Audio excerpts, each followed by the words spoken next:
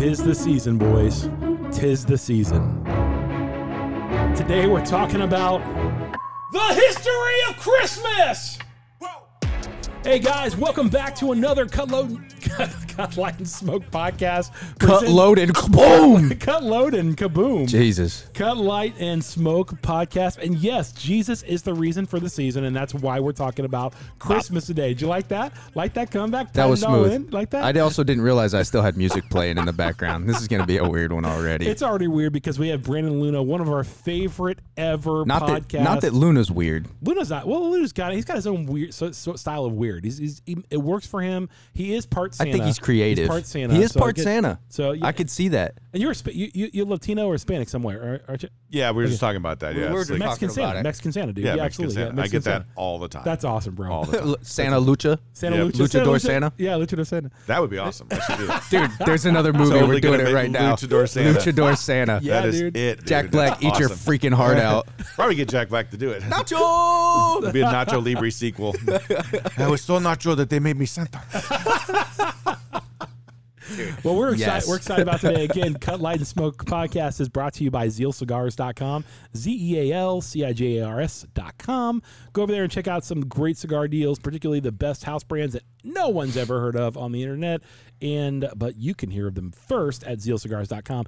And I'm very excited. Brandon Luna is not only a cigar rep for Micallef Cigars, which are great cigars. What are you smoking right now, JB? I'm smoking this little Herencia that he left when he visited while I was in Hawaii. the little Herencia. Petite Corona, I believe is the size. Correct. The Herencia. Yeah, the Maduro. Okay. Yeah. Herencia means home, correct? Is that right? Home or house? Am I wrong I on that? believe that is correct. Okay. Yeah. Oh, how ironic. You dropped it off while I was finding my new home on the islands. I know. Right. He doesn't stop I'm talking just about kidding. Hawaii, dude. He's like, I've been multiple times. Dude, I prefer a slower life, man. I know. You talk about that a lot. We'll figure it out one day.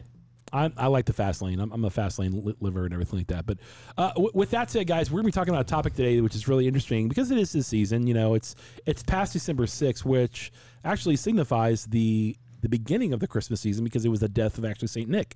So Saint Nicholas was actually we'll get into that whole story and everything like that. But I'm really curious before we get into it.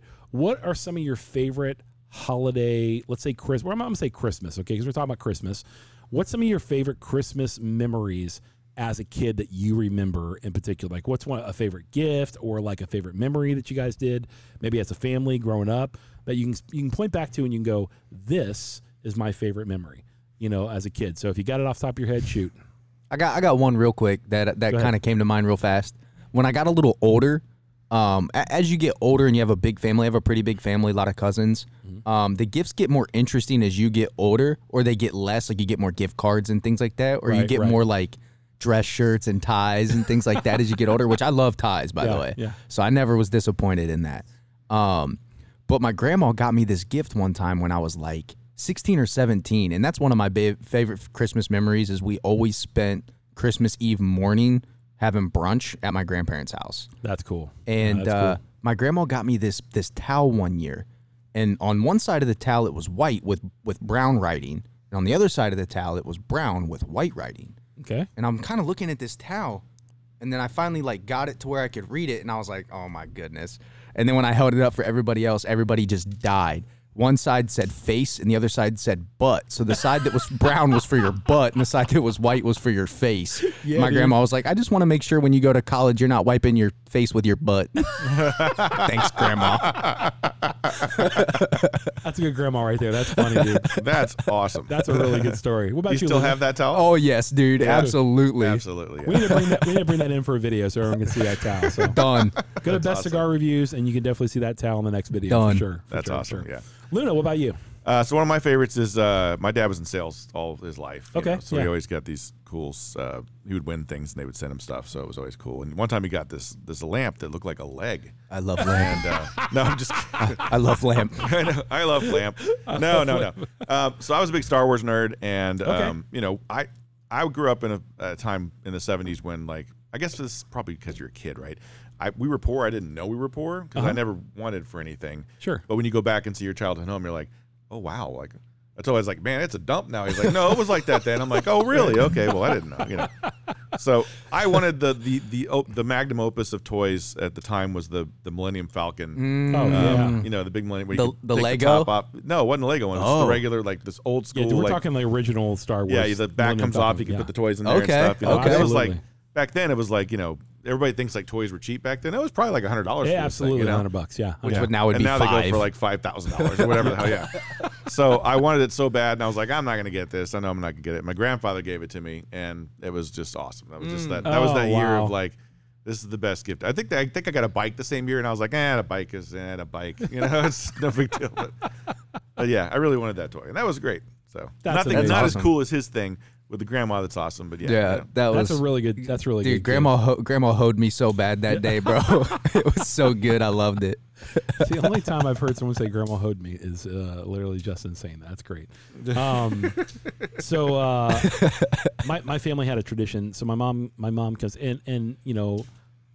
This is probably fresh in my memory because my uncle just passed away this week, on Monday. Yeah, so my mom comes from one of 8. She's one of 8 kids, and one of my other uncles, Uncle Bill, had a country club, you know, in The Ohio. golf course, right? Yeah, yeah. I've played that course. Bellwood Country Club, and in Ohio, it's actually out in past Mainville near Morrow. Don't ask me how I got on a country club. I won't. I won't ask you. I know I played there many times, and not because I wanted to, because I had to. Because my grandpa forced me to do it. You were probably a ball washer there. Yeah.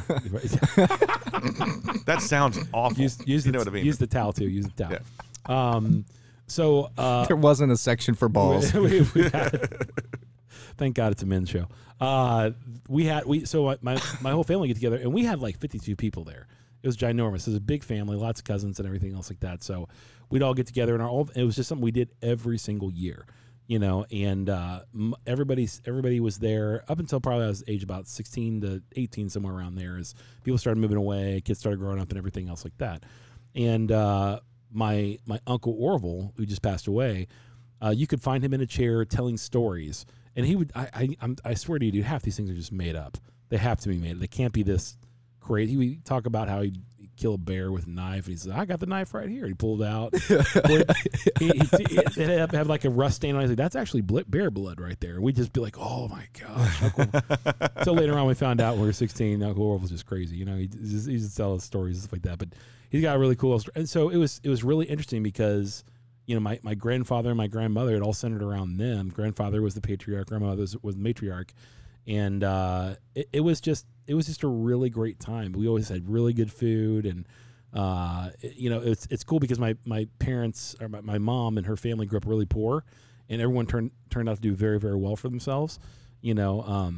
And so it was really, really good. My cousins and I still, to this day, stay in contact with each other and so on and so forth. We text each other once in a while, and I love that about our family. I really do. So Christmas to me is family, food. I mean, gifts are fine and everything like that, but I mean, just seeing old family and telling you love them and everything like that is such a great thing. And seeing our old family and everything is, to me, one of the most amazing things at Christmas time. It really is. So I'm getting to that age. I'm 48 now, so I'm getting to that age where my kids are moving on. You know, my daughter is now in Tennessee. You know, she comes back for Christmas. So Savannah will be here next week, actually. Yeah, so it'll be fun. We'll have her in on podcasts and video and stuff like that. That'll be kind of fun. So it's a really cool time of year for me and something like that. But I want to go back to the history of Christmas. I want to go into the history of Christmas a little bit because I don't know how many of you guys know the history of Christmas, and I don't know what you really know about St. Nicholas. I know Krampus. You know Krampus. I know Krampus. It's a great movie, by the way. Krampus is a great movie. It's a scary movie, but it's fun. movie. I love it. Yeah. Yeah. So give me what you've heard of Christmas. I'm just really curious. Not like I'm the authority. I'm just telling you some things I've studied in the past, Bible college. And, yeah, I was gonna say. I mean, the biggest thing is like the Star of Bethlehem, like the birth of Christ, right? Like that's the biggest thing that I think people talk about. Right. Which I was gonna ask a weird question about that. Sure. Do you think that based on No, that's not going to work. He answered his own question. That's not going to work. Okay. I answered it myself. There's a very good documentary that was done not too long ago. I think it was done probably in 2005 called The Star of Bethlehem. It's just called The Star, actually. And it was a guy who's a lawyer.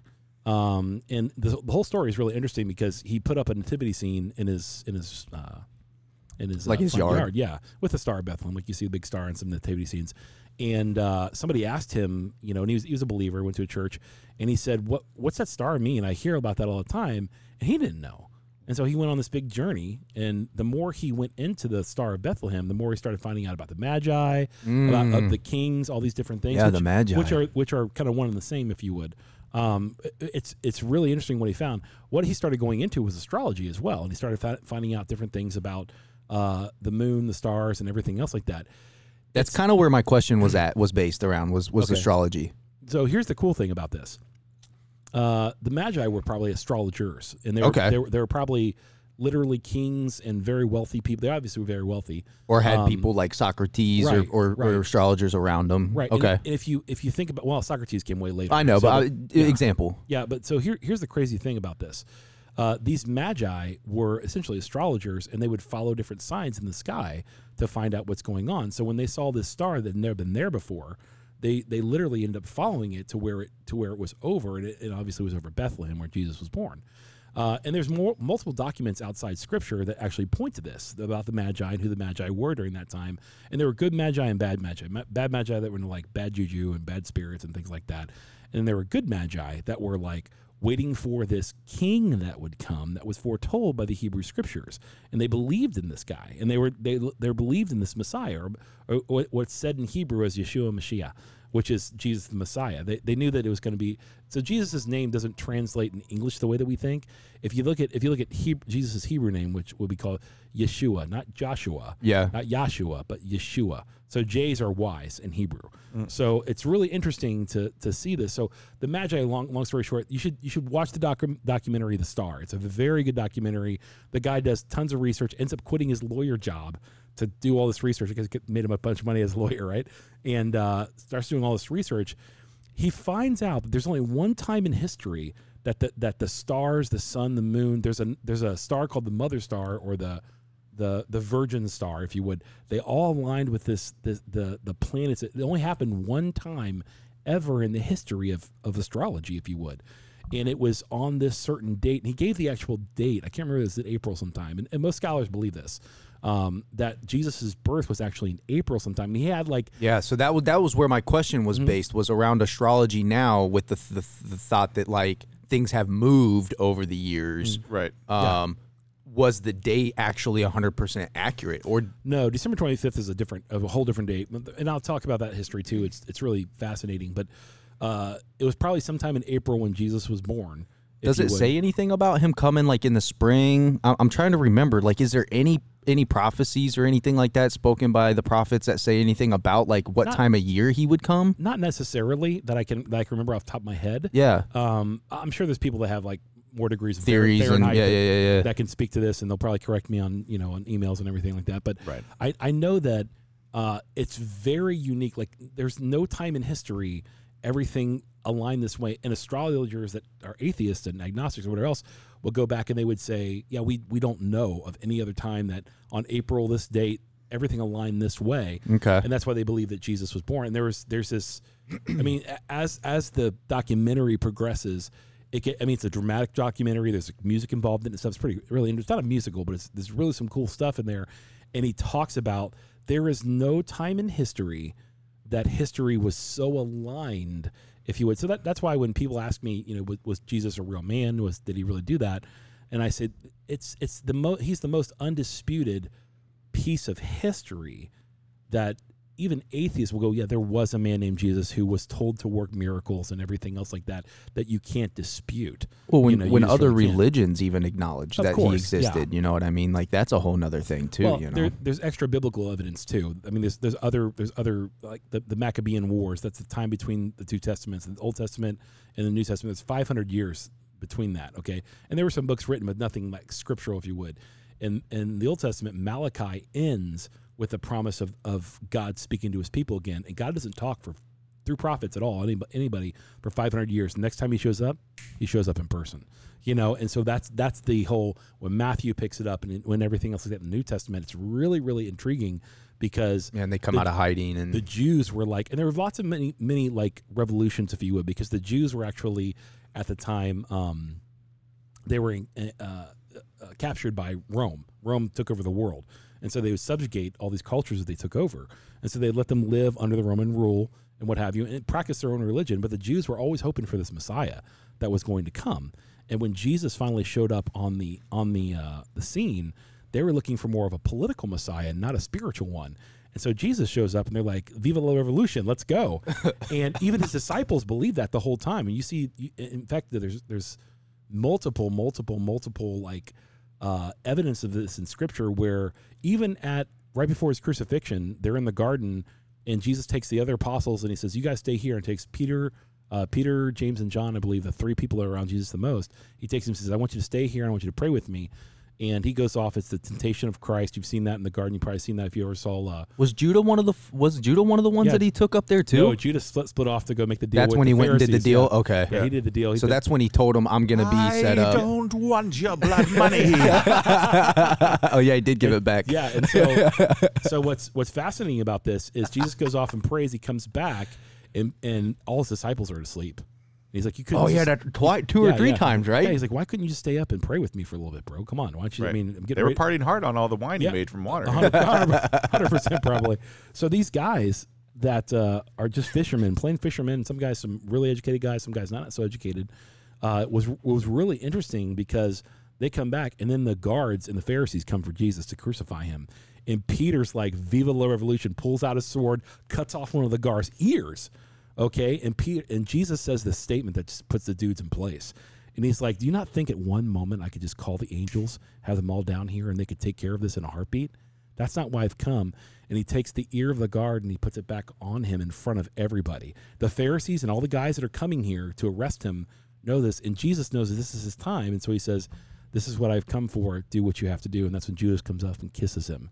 Yeah, you know, and kisses him on the cheek. I'll kiss the one. Yes. Yeah. And says the one that kisses the one that is Jesus, and he kisses him, and they come to arrest him, and he says, "Do what you have." And then when Judas comes and kisses Jesus, Jesus is a baller, dude. But you don't understand Jesus in this way. It's just he is the high king of heaven. He's this incredible being. So I mean, it's incredible. So literally, Judas kisses him, and he grabs Judas, and he says, "Do what you have to do." Imagine you're coming to betray the God of the universe, and the God of the universe grabs you and says, "Do what you have to do." And from that point on, if you saw the Passion of the Christ, did you ever see that? Yep. You see him always wiping his lips, just trying to get that feeling of betrayal off his lips and what he did to Jesus. And then finally, you see him hang himself. And in the Bible, it's much more gruesome. In the Bible, actually, he hangs himself as his guts spill out over the field, and no one buys that plot of land because it was the betrayer's plot. Right. You know, so it's really interesting. So that's the Star of Bethlehem. You know, you can look at that and see all the history behind that. But Christmas is really interesting. So it's got a very interesting like history. But Saint Nick plays into that because early church, you have different things. You know, as early as 200 A.D. You know, which is after Christ, or after death is what it means. As early as 200 A.D., you actually have people starting to celebrate, you know, the birth of Christ and everything. As early as that, there's lots of different traditions and everything like that. But most of what we have today is Irish in our traditions. I don't know if you know Irish and Germanic, actually Irish and German. Like for example, the Christmas tree. The Christmas tree. So I know a lot of people will go back to something called Saturnalia, which is a pagan holiday that the Christians just plundered. And they were like, well, if all the pagans are going to be off, let's just say that's the birth of Christ, and let's have that day too. Let's just redeem that day for us. And that's essentially ultimately what happened. But how you get the Christmas tree and everything else like that is really fascinating because that's through church history. And a lot of these traditions that we have are pagan traditions, are like things that we're like, well, the pagans are doing this, but you know, we're going to celebrate the birth of Christ, and we'll take these things and do this. The most interesting one is Saint Nick, but I'll get to that. The Christmas tree is as well as there's an old legend that when Jesus was born, around the world, that the pine trees at that time that could make it through the winter, because pine trees can make it through winter. Okay? Right. The pine trees that could make it through winter and didn't lose their bristles, that they all shook off the ice and shook off the snow and became a glorious glowing pine tree. All of them did. That's one of the legends of when Christ was born that happened.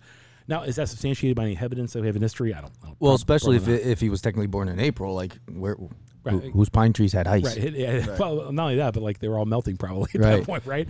So there's that legend. That's where you get the pine around the house and the wreaths and everything else. Like there's a whole different thing with wreaths. And my name is not spelled W-R-E-A-T-H. It's R-E-I-T-H. So, but you know, my buddies called me, you know, I had a special Christmas name, you know, with wreath, if you would. So, and we have a wreath on our door, and everyone has a wreath on their door. Merry Christmas and everything. But so that's interesting. But what if? Let me ask you this real quick. I got to know this from you guys. What have you heard about Santa Claus and Saint Nicholas in general? What are some stories that you've heard in the past? Because this is really, I'm going to tell you facts that I know, not stories. But what have you heard? I just know the Coca-Cola version, man. I didn't grow up with the knowledge of who Santa was and where he came from and Saint Nick and stuff. I just know what I see on TV and what they push towards us in the media. I don't know the real story at all. So if you're a good girl and boy, you get presents. Right. You better watch out. You better not cry. Yeah. So I think I know Tim Allen. The Santa Claus. Yeah. The Santa Claus. I'm trying to watch that new series. There's a new series on Yeah, there's a new series on Disney Plus. They brought them all back. Did they really? Yeah, he's like kind of getting old. Not to spoil anything, but he's like, you know, it's legit. Like the magic in the world is going away. People aren't believing anymore, right? Sure. And elf thing with Elf. And so it's interesting. I'm having trouble getting into it because it is more kid geared. So it's a little harder for me to get into it right now. But it's interesting, man, to think about a lot of that lore has kind of gone away, I feel, even for younger kids. Well, let me ask you a question. Do you remember the first time you were you told about Santa Claus growing up? Oh, yeah, absolutely. Yeah, absolutely. Yeah. Do you remember when you somebody found out? probably called him and I probably talked to him on the phone, you know? Who the heck? Right. I don't know who I talked to, but it was some dude. Do you remember when you found out he wasn't real? Yes. Tell me about that story. I mean, I don't necessarily like it wasn't like an earth-shattering thing. I think I just remember coming to a realization that, you know, I was smart enough to realize my parents were the ones wrapping the presents. Okay. You kind of found out. What about you? Do you remember? Yeah. It's, again, Christmas, family. Yeah. I'm surrounded by nieces and nephews who are older than me and stuff. Oh, no. So they were just making fun of me because I still believed in Santa Claus. And then I got the harsh reality, truth of it. I feel like then. That's how most people get it ruined for it was them, just man. it was family being jerks, basically, and saying, yeah, there's some place in your house where all those presents are sitting right now. They're already wrapped up and everything. And when those parents go outside to go drink those beers, we're going to find it. So we searched the whole house, found all the presents, and my heart just dropped into my stomach. I'm like, man, there's no magic in the world. It's just, you know, it really kind of just takes the wind out of your sails, you know? So I remember when I found my presents that I asked Santa for. It's probably 8 or 9. And my mom came to me and she lied to me. So those are for your cousins to the Christmas party. I'm like, okay, I know what Casey wants for Christmas. He doesn't want that. That's exactly what I asked for Christmas. Remember He-Man? Yeah. Yeah, dude. So I asked for He-Man for Christmas and I got it. And I was like, Casey didn't like He-Man. He's more of a Star Wars guy. Right. I liked He-Man a lot. And I found a He-Man action figure and I'm like, this is really interesting. You got this for Casey? And she's like, yeah. And then that I think the day after, Mom and Dad said, yeah, we're basically Santa. And I'm like, oh, and I was devastated. I was like, what in the world just happened? I can't believe this. I can't believe this is true. And then, you know, there's no great pumpkin. Yeah. It's just. There is a great pumpkin. Let's just be facts on that. Okay, there's facts on that. But it's fascinating. The story of St. Nicholas is really interesting. St. Nicholas was born a very, very long time ago, not too long after Christ, 300, somewhere around there, 250 maybe. And he was born to a poor family who actually got an inheritance. And so his inheritance was just ginormous. And he was very generous with his inheritance. So his mom and dad ended up passing away, and he has this big inheritance. And he was very generous. In fact, there's a very interesting story about how there were 3 girls being sold into prostitution, in danger of being sold into prostitution by their father because there was no work or nothing to be had. And so he gave the father a dowry. You know what a dowry is? It's like a payment to take somebody as a wife, right? Like, hey, here's my favorite goat or whatever. Back in the day. That's what they did. I know. Here's my fattest pig. Back in the day, if you were to court somebody's daughter, the father would essentially help you guys get started with a dowry, if you would. So it was multiple sums of money, maybe a year's salary, if you would. Right. For the man to get everybody started out right. And so if you didn't have that, somebody often wouldn't court your daughter, essentially. Right. So, and one of the biggest things for a father is to make sure his daughter ends up with the right guy and he can protect her and provide for her and everything like that. And so, in the midst of this, see, we live in an American culture which is very different from what it was back then. Oh, yes. Right. I mean, we're talking dramatically different. So, all of a sudden, the dowry was available, and these girls weren't turned into prostitutes or anything like that. So the crazy thing is, so St. Nicholas was known as this really, really great guy by the whole culture, adored by the culture, if you would. This is modern-day Turkey is where he was during that time. I don't think I knew that. In a city called Myra, I believe it was called Myra. So in ancient times, and he's most known in Christianity and Christendom for being at I can't remember what council it was. Maybe it was Nicaea, the Trent, or I can't remember which one it was, but it's where they did the Nicene Creed, like where I believe in God the Father and everything like that. I could be completely off on this. I know somebody who's probably historical, nut job will be able to tell me exact dates on this. But he stood up, and what ended up happening was at this council there were some heretics that came into the church and the church bodies that were actually pastors, and they were debating on the Holy Trinity. Like, was the Holy Trinity what God meant, or is it something different? And St. Nicholas, it was told to stand up during this council, slam his fist on the ground, and said there'll be no more talk about this Trinity here. He obviously, God is 3 in 1. We know that from the scriptures. And he was a big guy from my understanding. Yes. So somebody like his stature standing up and slamming his hand down would shake people. I mean, legendary NFL lineman type guy. Okay. Yeah, but I don't know. I mean, we don't have the... Right, we're speculating. Yeah, we have artwork of him, but we don't have, like, pictures, obviously. Santa the refrigerator claw. Yeah. Could you imagine the refrigerator banging a table? I know, dude. I know. So it's really interesting. So it's interesting how we got to this guy who was so generous to you better watch out, you better not cry, because I actually preached a sermon a long time ago. If any of my old former church actually listens to this, they'll find it very familiar. I did a whole sermon series on you better watch out. That was the whole thing. You better watch out. Because I think it does such a disservice to people on telling them about God, that it's this idea that if we're good, well, then God accepts us. And God doesn't accept people based on their merit. He accepts people based on what Jesus did. So it's placed upon your faith in what Jesus did for us on the cross, not based on what you can do. So like the idea of like, you better watch out, you better not cry. People look at Santa like a god. They obviously do. You know, if I'm good, then I get good stuff. If I'm bad, then I get bad stuff. And that's not how God plays the rules. It's not if you're good, you get good stuff. And if you're bad, you get bad stuff from God. We're all bad, and he gives us good Jesus to die for us on the cross. So by placing our faith in him, we understand who this good God is. So that's the real crux of Christmas. And there has been nothing in all of history. This is the thing that I can't believe. And I'm not trying to push an agenda or anything like that on you. I'm just telling you historical facts. You cannot find another human being in all of historical data that we have on record that split time in half, that more songs were sung to, more poetry written about, more books written about, more art dedicated to than the person of Jesus Christ. So that's what makes his birth so dramatic and everything else like that. Now, was it glorious? And think about this. How God flips the script on this is like, you don't expect a king to come like in a manger. Explain what a manger is. A manger is a feeding trough for pigs. Right. Just to understand that. So a feeding trough for pigs is where the king of the world came and was laid in a manger. So like you see this, the thing I love about Christianity, people think it's for this, these white rich people. No, it's for blue collar everybody. I mean, Jesus was more blue collar than anybody. Well, I mean, I think in Mark or Matthew specifically, it states that no rich man will get into the kingdom of heaven or something like that, right? So talking about, you caring more about your values than your fellow man and the things that you achieve. And when you say rich, we're talking about there's a sense of like pride in that, where you're like the wealth doesn't just have to do with the money. So he's not talking, and he does talk about this later on, where he says it's harder for a camel to go through an eye of a needle than for a rich man to get to the kingdom of heaven. That is same, almost the same couple passages, yeah. And it's fascinating because when you think about that, you think about, does God didn't want us all to be poor? That's not the point, because as Americans, we're all wants you to wealthy. Be generous with what you have. Right. We're way more wealthy than any other time in history of anybody. We really are. I mean, if you make over $50,000, you're making more than almost anybody in history ever made. I'm talking general population. I'm not talking like King Solomon. As far as the average. Right. As far as the average. So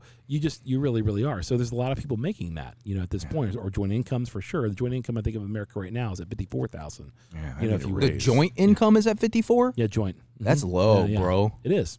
The average, maybe it's even more than that now. But for example, my son and my daughter all do very well. My son and my daughter-in-law, my daughter and my son-in-law. Dang, Ethan done replaced Savannah. Sorry, Savannah. Ethan done slid in. But when you think about that, and you think about this time in Christmas, one of the reasons that we give presents is that all started from in honor of the Magi that brought presents to Jesus. Okay. And the presents they gave him were very wealthy, very like frankincense and myrrh. You guys don't understand like how expensive that stuff was at the time. We're talking about the highest. What's Tom Ford tobacco? Tom Ford tobacco scented cologne is one of the most highly recognized and costly colognes there are right now. So if you think about the cologne that they would give, it'd be like giving somebody Creed Executive or giving somebody, Tom Ford Vanilla or Tom Ford Tobacco. If you would, it was the most beautiful scents in the world that people spent years extracting these oils for to give this to Jesus. And so frankincense and myrrh and some other gifts that they gave him. We don't know all those things. We just know the frankincense and myrrh. And so they obviously stopped at Macy's before they got there. 100%. So that's why we give presents and everything else like that. Not sure where the candy cane thing came from. I know there's a legend behind it and everything like that. We don't know where the elves behind Santa came from. That's kind of a it's got to be something with the Irish in there. Right. In there. So, but the most popular Christmas hymn, by the way, that was written by an Irish pastor, I believe, is not something that we sing a whole lot during Christmas. There once was a man from Nantucket. Yes. Well, we know, have a holly jolly Christmas, away in a manger, those things like that. Right, We've heard that. right. There's an old Christian hymn called High King of Heaven. Okay, it's called High King of Heaven, My Victory Won. I'll get choked up thinking about it. There's so many memories of myself wrapped around this hymn. That was written. That was one of the very first hymns that the church and that people in the church would always sing at Christmas. And I didn't know that was connected until like this morning. Oh, wow. I was researching this morning, and my church had sang that. In fact, my worship pastor Tim just came in with Pastor Jared, and that's an old Christmas hymn, if you would. I don't know if you know how hymns are written. I don't know if you guys know how this is important that everyone knows this, because everyone thinks that today in our day and age, when you think of Christianity, it's an old white people's religion and everything like that. It's really interesting. Hymns were written in bars at the time, and so what guys would do is they would sing old bar songs, if you would. And if you ever look at every hymn, they have a certain cadence to them. Right. Dun, dun, dun, dun, dun, almost like I'l's making money. I'l's making cash. Very. I was making money while sitting on my ash. That's a Who's Line hoedown. Oh, that's what they called it. They would do a hoedown. They'd be they'd all do like a drinking song at the end of the show. That. Yeah, I remember that. Dude. How they wrote these things, it's very dramatic and it's very Irish in this. So if you imagine guys with their big pint glasses, they would sing, and when everybody's got a little alcohol in, they're more apt to do karaoke. Right. That's why karaoke exists in bars. 100%. You're like, I can do Top Gun's Danger Zone right now, Highway. So, anyways, these guys, and there's a certain cadence, and all of them had this certain cadence in these bar songs. Well, all the Christians, all these guys, they would go. It was very popular when you were done with church, and women would go home and make the meal, and the men would go to the pub, and they'd discuss the sermon and discuss certain things like that over a pint. And so everybody would have a pint. It was very taboo to have like too much alcohol or anything like that. So you'd have one pint, maybe two, and they'd sing songs. And after 2 pints, they'd start singing more songs and everything else like that. And it's very, very popular, and men would sing a lot about this. So many pastors would go there with their parishioners, and they'd have a pint and so on and so forth, and they would talk and everything else like that. And what'd you think about the sermon and all this kind of stuff? And it was just like this, it'd break into song, and they la, la, la, la. Well, the first Christian songs, the first Christian hymns that they started doing, they would copy these bar songs and use the same cadence as the bar songs. So like Martin Luther's one of the most amazing guys that copied all this. So I mean, it's really interesting to see how the old Christian hymns did this. And so when people hear modern day Christian music, if you would, and we're always 10 years behind everybody else, they're hearing, essentially early 2000s music now. Like Imagine Dragons came out in like 2001 or 2, and we're just getting Imagine Dragons right now with worship music. It's pretty kind of cool. You should listen to it, Right. So, but it's really interesting because the church has always tried to reach out to the culture by connecting, to their culture through their culture, if you would. That makes sense. Yeah. Yeah, absolutely. Saying like, hey, you don't want to just have hymns all the time. And so the modern day hymns that are written today, Christian worship music and what have you, it should mimic, the stuff that we hear today, not in the sense of content, but in the sense of like musical structure and things like this. And I know those guys that will make a big stink out of it that are, traditionalists and say, no, hymns were different. I'm saying, no, they were not, in that regard. So in the way that a pastor now, they have the new wave pastors that dress in like jeans and a t-shirt and talk about, you know what I mean? It's like, a jeans and a t-shirt thing. I get that. I rode that way for a minute. I get that. the Ed Hardy shirts on. Yeah. Talking about Jesus. It was like there was a big wave back in the day where they had the, they wore the cool looking shirts with the cool designs on them and everything else like that. Everything looked like Afflicted, Right, yeah. I remember the Afflicted in the tap out shirts and everything else like that. Yep. In the early 2000s. It's like, hey, look, it's Fred Durst. Oh, no, that's our pastor.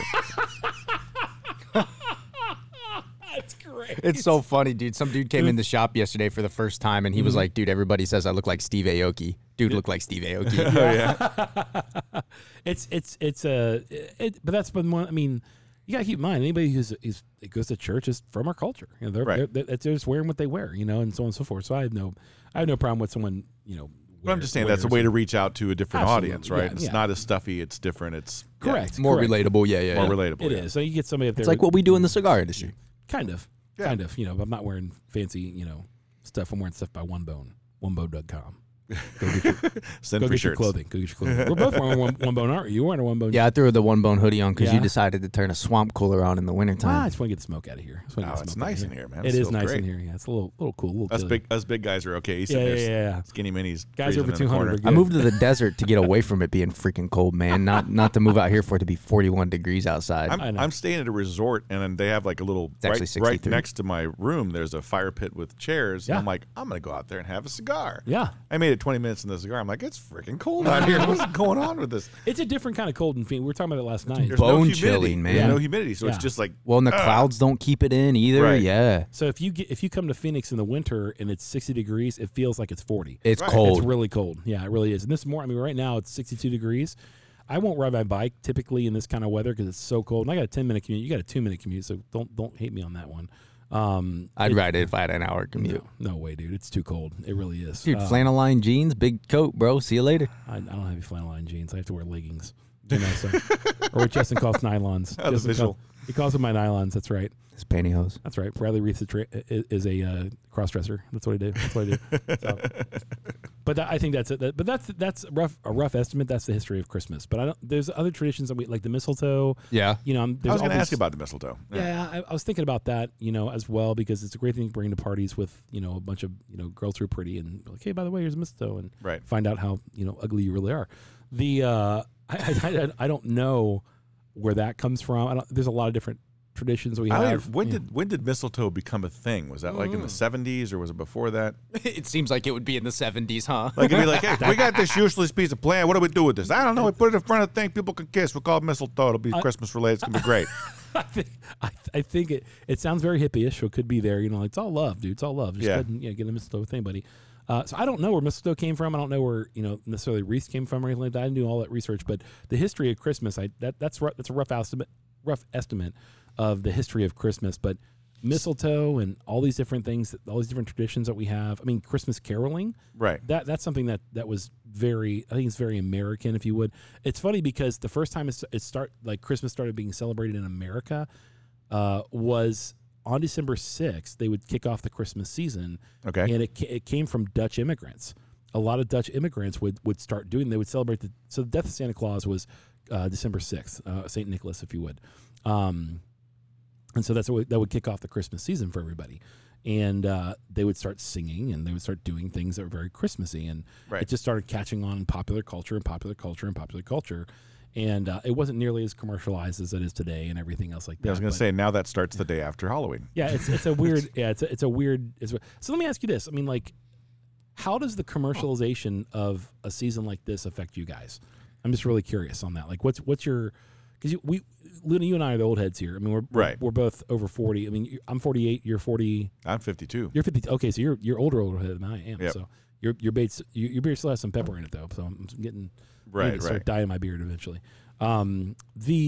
Here's my question. So you grew up. I remember when Christmas wasn't as commercialized. Yeah, 100%. As is what have you seen that? How have you seen that change culture? How have you seen that affect culture? What's your thoughts on that? I think the catalyst is Star Wars, and this is weird to say that, but like, no, but I mean, before 1977, like my Christmas presents were like, hey, you got a bike.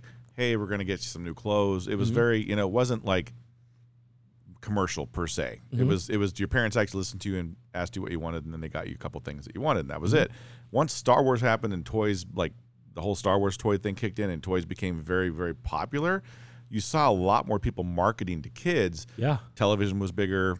Cable started around that time. Yeah. You had more channels on your TV. That's true. So I think the commercialization happened post Star Wars when people realized we can make a lot of money doing all this stuff. Then you had Transformers and everything else. And I think that the toy industry is really kind of what pushed the commercialization of Christmas, and that probably happened late 60s, early 70s, really. Okay. So I think that's where it changed, and it became less about the reason for the season and more about, hey, let's go spend a bunch of money and get the economy going. It's a great idea for a miniseries on the commercialization of Christmas. Right. How it went from a holiday to a commercial. 100%. Yeah, that's a really good idea for you gotta sell that to Amazon Prime. To go back a couple of steps, just because I wanted to talk about the whole mage thing.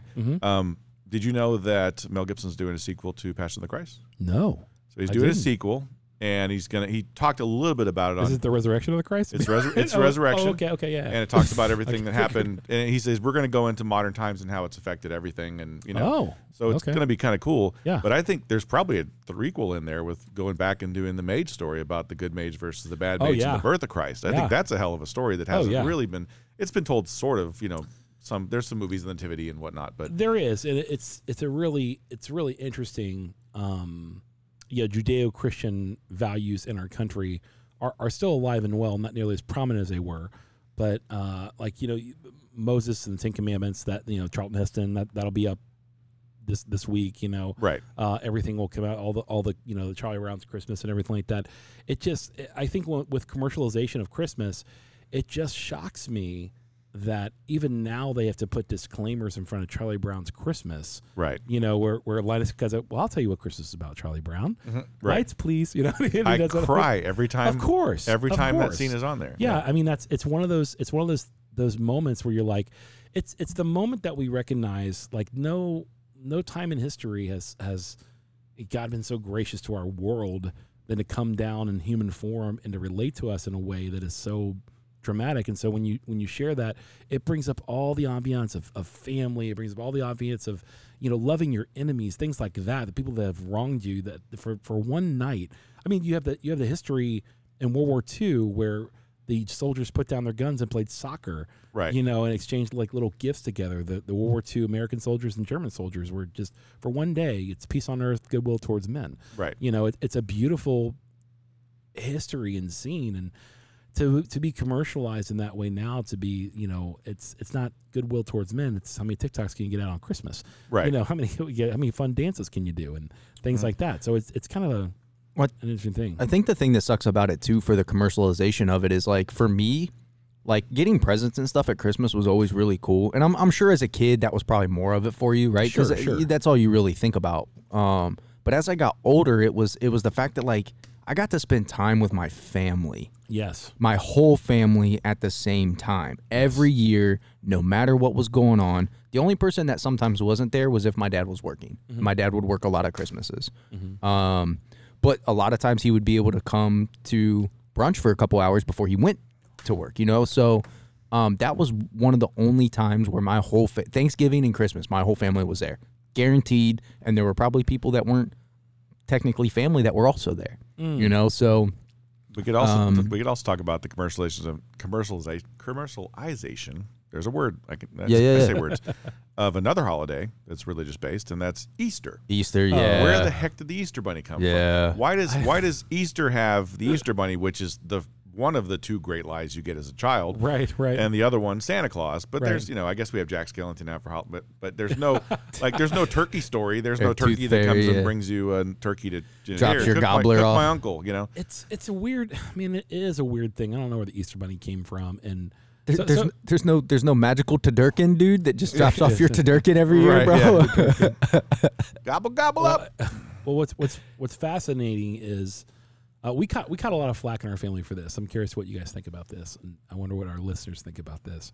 So when my wife and I first got married, we had 5 years before we had kids, and we just traveled around the states and saw everything and did everything. It was so much fun. We're getting back to that point because our kids are moving on, and I'm excited to travel again and do other stuff. Especially with the new knee, that's gonna be fun. We decided not to tell our kids about Santa Claus and tell them the truth from day one. Oh yeah, day one, dude. Never once told them about Santa Claus. We literally told them that many kids believe this, and we told them who Saint Nicholas was. We told them the story of Saint Nicholas and the accuracy of who he was and everything else like that. And we said we give presents now in honor of Jesus and the Magi bringing presents to Jesus. But other kids believe this, and we're not going to ruin that for anybody. So we're going to keep it our little family secret. And we never did. Until my son was like 8 and then told his cousins. So he was the guy that he was the dirty rascal. Yeah, he was the one that. Yeah, he was the one. Oh, dirty rat. Yeah. You killed my brother. And my sister-in-law was not happy with me. At all.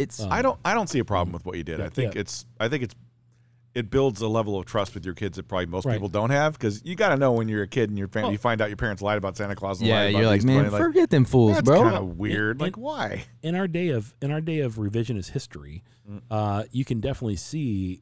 You lie to your kid. We thought about this. We thought it through. We're like, you lie to your kids about Santa Claus, lie to them about the Easter Bunny, lie Great Pumpkin, whatever else like that. You don't tell them their fun stories to celebrate, and they come from historical facts and certain things like that. When you start telling them about Jesus, how are they going to believe you about that? Like that. You could tell them the same thing, like there's historical facts and everything like that. So I think that's one of the things we want to protect our kids from, and say, like, we didn't take anything away. My parents were just not happy about that. Mom and dad were like, they have a big, huge sign over our fireplaces. We believe in Santa Claus, and my kids would walk in and try not to screw it up for their cousins and what have you, until they were older. But I think it's really crazy, because my wife used to be a teacher. Yeah. And there was a young girl in 7th grade, who still believed in Santa Claus. Oh, wow. In 7th grade. And she heard a story from somebody in 7th grade in my wife's class, talking about how he found out there wasn't a Santa, and this girl went home devastated. And my wife says to this day, it's one of the hardest conversations you ever had with a parent. Yeah, that you keep that dream going for that long, and all of a sudden, boom. But you lie about it is a lie. So you lie to kids about different things, and then all of a sudden you get to the point where you're like, okay, there's a God, and you're trying to explain to them there's a God that made this universe, blah blah blah, and you can't explain to kids science and historical facts. They don't care about how many books and the consistency within the books and everything like that. I don't care about those facts. They're just like, well, you lied to me about this, you lied to me about that. Now, why would I believe you about God? Right. And that's one of the things we wanted to protect our kids from, because I don't want to lie to my kids about anything. Well, there's something else I think that I was getting at too, that kind of you played into it for me, which is kind of cool. That you actually kind of helped with your kids too by doing that, and I think that's where the commercialization of Christmas has kind of hurt people and families and kids specifically is, if they're not able to have as good a Christmas as other people, because it is based so much on gifts and not about just the spirit of Christmas and being with family. And like, if you put more value on what you get for Christmas, that could really hurt your self-esteem as far as like where you are. Or you could think that like, oh wow, especially if you believe in Santa and you don't get any good gifts, you're like, man, Santa hates me. Like, I'm a piece of crap. Like, what am I? Right. Like, you could really do something mentally to kids that young. It's like, I talk about it all the time. Like, I'm a huge Eminem fan, right? Like, he talks about how his mom, him and his brother basically used to find his mom wrapping stuff up from the house and then using the stuff from the house and putting it under the Christmas tree. Like, it was years before they realized this. But like, think about what that does to somebody when you realize like you're being given gifts that are already in your house, and then you go to school and you hear about all these other gifts that kids get. Like, it just puts you down. So let me speak to this for a little bit. I'm going to give you some stats real quick that'll blow your mind. So from 2006 to 2022, the average American spent about $932 on Christmas gifts for the family. Okay, On average? On average, okay. Seems kind of low. And then so I would say the same thing. So, and then in 2021 reached the highest since 2019, where the average was $942, per household. If the household is two parents and two kids, okay, so you're talking probably over $300 per kid, if you would. Okay. So let me just state this for a fact. We, in our family, ever since our kids were young, we have never, ever spent anywhere near that on our kids at all, believe it or not. Yeah, see, and that seems low to me. Right. So our kids... I mean, one pair of shoes, $200. Our kids, if they got over $100... PlayStation 5. Yeah. If my kids got over $100 in gifts for Christmas, it would be a miracle. Now, keep this in mind. This is somebody who makes decent money, okay? And I have lived at the same level that I'm living at for the last 10 years, okay? And I make more than I did living at level, so I put more away than I ever have, okay? But the fact of the matter is I still live at this level, if you would.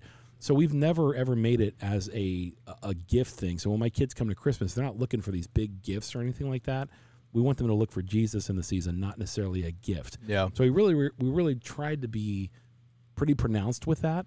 We really were, and we read the Christmas story before we open gifts and everything like that. We usually have breakfast before we open gifts. Now they're older. I mean, when they were younger, it was like, hey, let's read the Christmas story. Let's remember I know people make birthday cakes for Jesus, which is kind of fun. I never did that before. But I think it's really, really interesting because our kids when they go to school in Scottsdale, okay, where kids are driving in brand new cars. They got Christmas Day, if you would. So got that new Beamer. Right. It's one of the most popular cars now for Scottsdale kid to drive. That's crazy. Yeah, BMWs, Tacomas, everything. Brand new, by the way. Brand new. Driving in until recently. Now it's all brand new used. And it's really interesting because my kids felt that pressure, like you're talking about. Felt that pressure immensely being in a Scottsdale school system. Because we live on the edge of Scottsdale in Phoenix. And so it was really interesting because they were like, my parents don't give me, all these kind of things. And so my son sat down with me one time and he asked me that question. He says, Dad, could you afford, better gifts? I'm like, 100% I could afford better gifts. 100%. And check this out. I have a theory. I want to spoil my kids, and I do spoil them year round with different things that we do for them and everything. We really do. And they are spoiled as long as they don't act it. Right. As long as they don't forget where they come from. As long as they don't forget who they are, they bear my name and everything else like that. I don't want to raise spoiled brats. I want to raise, and I literally saw this the other day. I want to tell you about this. I've just saved it for this. I think. Thank you God for letting me remember this. I went to a. This is what happens. Okay, this is what happens. It was just like probably last week. My daughter is an actress in school plays. She's in drama and everything like that. She's very good, by the way. She's very good. And obviously, I would say that because I'm her dad. But she's, the teacher's like, Maddie's a standout. She's a real standout, and she's really dramatic anyway, so it fits.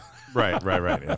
So I went there and I was on my crutches and everything like that, and I was trying to find my way into the building, and there's a brand new Mustang, and this kid opens the door and it's mom and him, and he's yelling at his mom, I told you not to pick me up, until this time, and the mom's yelling back at the kid, and I mean the way the kid's yelling at the mom, I mean I wanted to punch him in his face. I mean it was unbelievable the way he's a freshman. I mean because he said he was a freshman. He couldn't have been more than 14, 15. It's just yelling. He's like, I told you not to pick me up right now. I'm not going with you. And then the mom finally was like, fine, and he's yelling to his mom, F you, bitch. That was crazy. And slams the door, and the mom just takes off in this really nice car. And I am like, I'm appalled for the mom, for the kid. Like, what happens? I mean, and it just I'm not saying every kid in Scottsdale is like that, but I'm sure there's a few, have been spoiled rotten, and the point where they don't really appreciate, what their parents have given them year round because they save it up for a date and then just dump it all on their kids on that date. Right. They revert back to just wait for Christmas. And, we try to do that all year round with our kids, not just on birthdays and what have you. Right. But we most of the time do birthdays, we do a special meal, whatever the kid wants to eat, and then a small gift, So, and it's not because I can't give good gifts, and I gave all my kid cars and everything else like that, and it's not like I couldn't do that. I don't want to do that, and I don't want my kids to look forward to that day for that reason. I want them to look forward to that day because of Jesus and because they get to be together with family, and it'd be a great memory of the things that we did. And this year, my son is coming with his girlfriend, to and my daughter will be there with her husband to Christmas dinner and for Christmas morning and everything like that. It'll be a beautiful time. I can't wait for it. I really can't. And I'm very, very, very excited about that. But I'm glad that my kids, while I try to spoil them year round, they don't act spoiled. That I would be undone for my son to talk like that to me in public. I would just be undone. I would be like, where did I go wrong? As a parent that happened, and where does my son not respect me, and things like that. So, and my son would never do that. He'd wait till we get home and we'd have it out there, yeah, in private, exactly. So I just felt so bad for the mom. I felt worse for the kid. I'm like, oh man, I hope he grows up at some point and literally does hear, like this world is not about you. This world is not about you. It just isn't. And your parents are doing the best they can, and they love you. It's why your mom's coming to pick you up, and things like that. So yeah, but the commercialization of Christmas is a big issue. And I mean, you're right. I think you're 100% right. It was, and you can go back and go through stats, I'm sure, that the most we ever spent on Christmas for our kids, maybe a slight over $100. That's because I got a ridiculous bonus one year. But we put a lot away, for our kids. My kids have inheritances and everything like that for their grandparents that'll come to them one day. But I think that's a huge thing. We don't want them to grow up spoiled, so that when they go on their own, they recognize that they're grateful, right, for what they have, and they're grateful for the time they had with their parents and everything like that. And so, my daughter at 22 bought her first house. Right. And she did that. She That's works great. hard and everything else. I didn't have my first house at 27. Yeah. In that regard. So I mean, it was pretty interesting. Question is, do you think your kids will carry that tradition on in their situations going forward, not knowing who they're going to marry and everything else? But Savvy might. Yeah, I think Savannah will. My son, I don't know. I don't know if my son will. And my youngest daughter, maybe. So I don't know.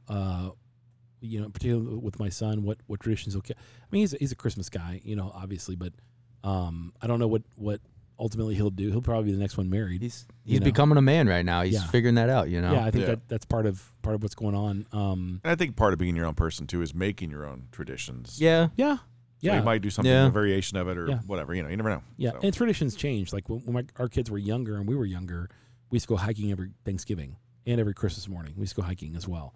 We don't hike anymore. Our kids got grown up and they're like, I want to go to my friend's house and I want to do this and play with my toys or what have you. And so I get that. I understand it. And it's a hard transition as a parent because they're getting older. They don't know you. They don't need you as much. And right. It's a hard thing to accept, as a parent. Like my kids don't need me as much, and that's why I raised them. Yeah. So they'd be independent. But we're struggling with that right now. My oldest moved out, and she's not in contact as my wife would like. Yeah. But I told her, I was like, she's the same as me. When I left the house, I was doing my own thing. I had my own friends. I call my parents every once in a while, but I wasn't talking to them every day or anything. I wasn't talking to them every week. It was like you made the time to see them at Thanksgiving and Christmas. You called them a couple times a year, called them on their birthday, that type of thing. But I had my own thing. And I was like, she has her own thing. She's got friends. She's got her boyfriend that she lives with. She's got all these things going on. You can't expect her to be at your beck and call. It's nice when they do make the attempt, Right. But I bet that they're. I bet it's harder for women than it is men. I don't talk to Savannah every day. I really don't. I talk to her probably once a week. She calls Jamie on Saturdays and talks to her, and I come in. I'm like, hey, Savvy. But I love my kids, and I love having them. Like I don't go to sleep till all my kids are in the house. Right. Even they stay out there for quite some time prior to. They have late night jobs, or they're working till 10:30 or what have you, and or they're at their boyfriend's or girlfriend's house, and so then they come home later like 11:30, and then I can sleep. I can't sleep before that, to be quite honest, and if I do, it's because I took a bunch of melatonin, right, like that, Yeah, when I'm home, we have our little traditions. Like we all brush teeth together at night before we go to bed. Like that's just one of the things we do. Yeah, when I'm there. And my daughter like expects it. She's like, "You're home. Let's go." I'm like, "All right, let's all go brush teeth That's cool, together." dude. You know? That's a really cool tradition. I like that. I like that a lot. So it's just our way of last little moment together before we all go to sleep. And yeah, my kids, we watch. So what are some of your favorites? Do you like Christmas movies? Oh, I love Christmas movies. Yeah, yeah. So, love Christmas movies. So my favorite one. So we always watch Elf. Yep. Yeah, with Will Ferrell. Elf is great. I'm in the store and I'm singing. Right. Like, yeah, it's really interesting. We have that one. A Christmas Story. Love Christmas Story. Is another one. The sequel wasn't bad if you haven't seen it yet. I haven't. The one that's on Netflix. The one that's on Netflix is actually worth a watch. Worth a watch. Yeah. Yeah, I definitely want to see that.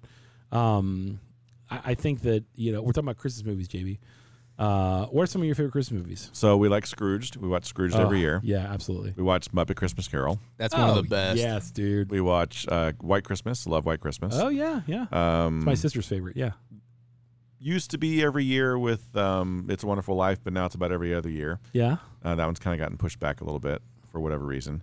Christmas Vacation. Oh, is another one. Yeah. Absolutely. Yeah. Okay, I got to ask you a question real quick. Sure. This is a very theological, deep question. All right. I need your absolute answer on this. I don't want I don't want nothing. I want absolute on this. Okay. Okay. This all eternity rides on this question. Let's go. Is Die Hard a Christmas movie? I think it is. Of course it is. Of course it is. Absolutely, it's a Christmas movie, Jeez. and we watch that every year. Yes, of course you do. You have to. It's kind of funny because like I think Lethal Weapon's a Christmas movie too. If you want to, Oh, yeah, okay. You want to wax Okay. poetic. Yeah. okay, Yeah. okay. Nothing So says, like, nothing says Christmas like Hans Gruber falling from Nakatomi Tower. so it's You kind of seen that advent calendar they have now? No, No. they have An advent calendar with Nakatomi Plaza, and he's at the top, and you move him down every. Oh, that's great. That's amazing. So I'm trying to remember. Alan Rickman is who played. yeah. Played Hans Gruber. Yep. He's also Professor Snape in the Harry Potter movies. Harry Potter, yep. And those movies are kind of There's a I think the holiday first one movie they have the stigma. holiday thing in Yeah, there, because it's very holiday-ish for the Right. first one. Yeah, it's weird, but he's No way. Alan Rickman's in both of them. Alan Rickman, which is great. Alan So Rickman he's is like Christmas. Yes. he's like the not a Christmas dude. Yep. Yeah, I mean that's. I was always waiting for the sequel to Quigley Down Under with Quigley Down. Oh Quigley yeah, Goes dude, Christmas. Quigley Down Under. Yeah, and have him come back as Roy. the bad guy. Yeah. Roy. Yeah, I think the Christmas Elf, movies, dude. Yeah, Oh, My, Elf is my yeah. wife loves Elf. Elf's a of yearly course. watch. The Santa Claus, Tim yeah, Allen. Santa I Claus. love those. That's every once in a while. Every once in a least while the we do first Jingle two. All the Way. My daughter's feeling it Jingle sometimes. all the way, Donna Blitzen, Cupid, Donna. Yep. Give me the ball, little boy.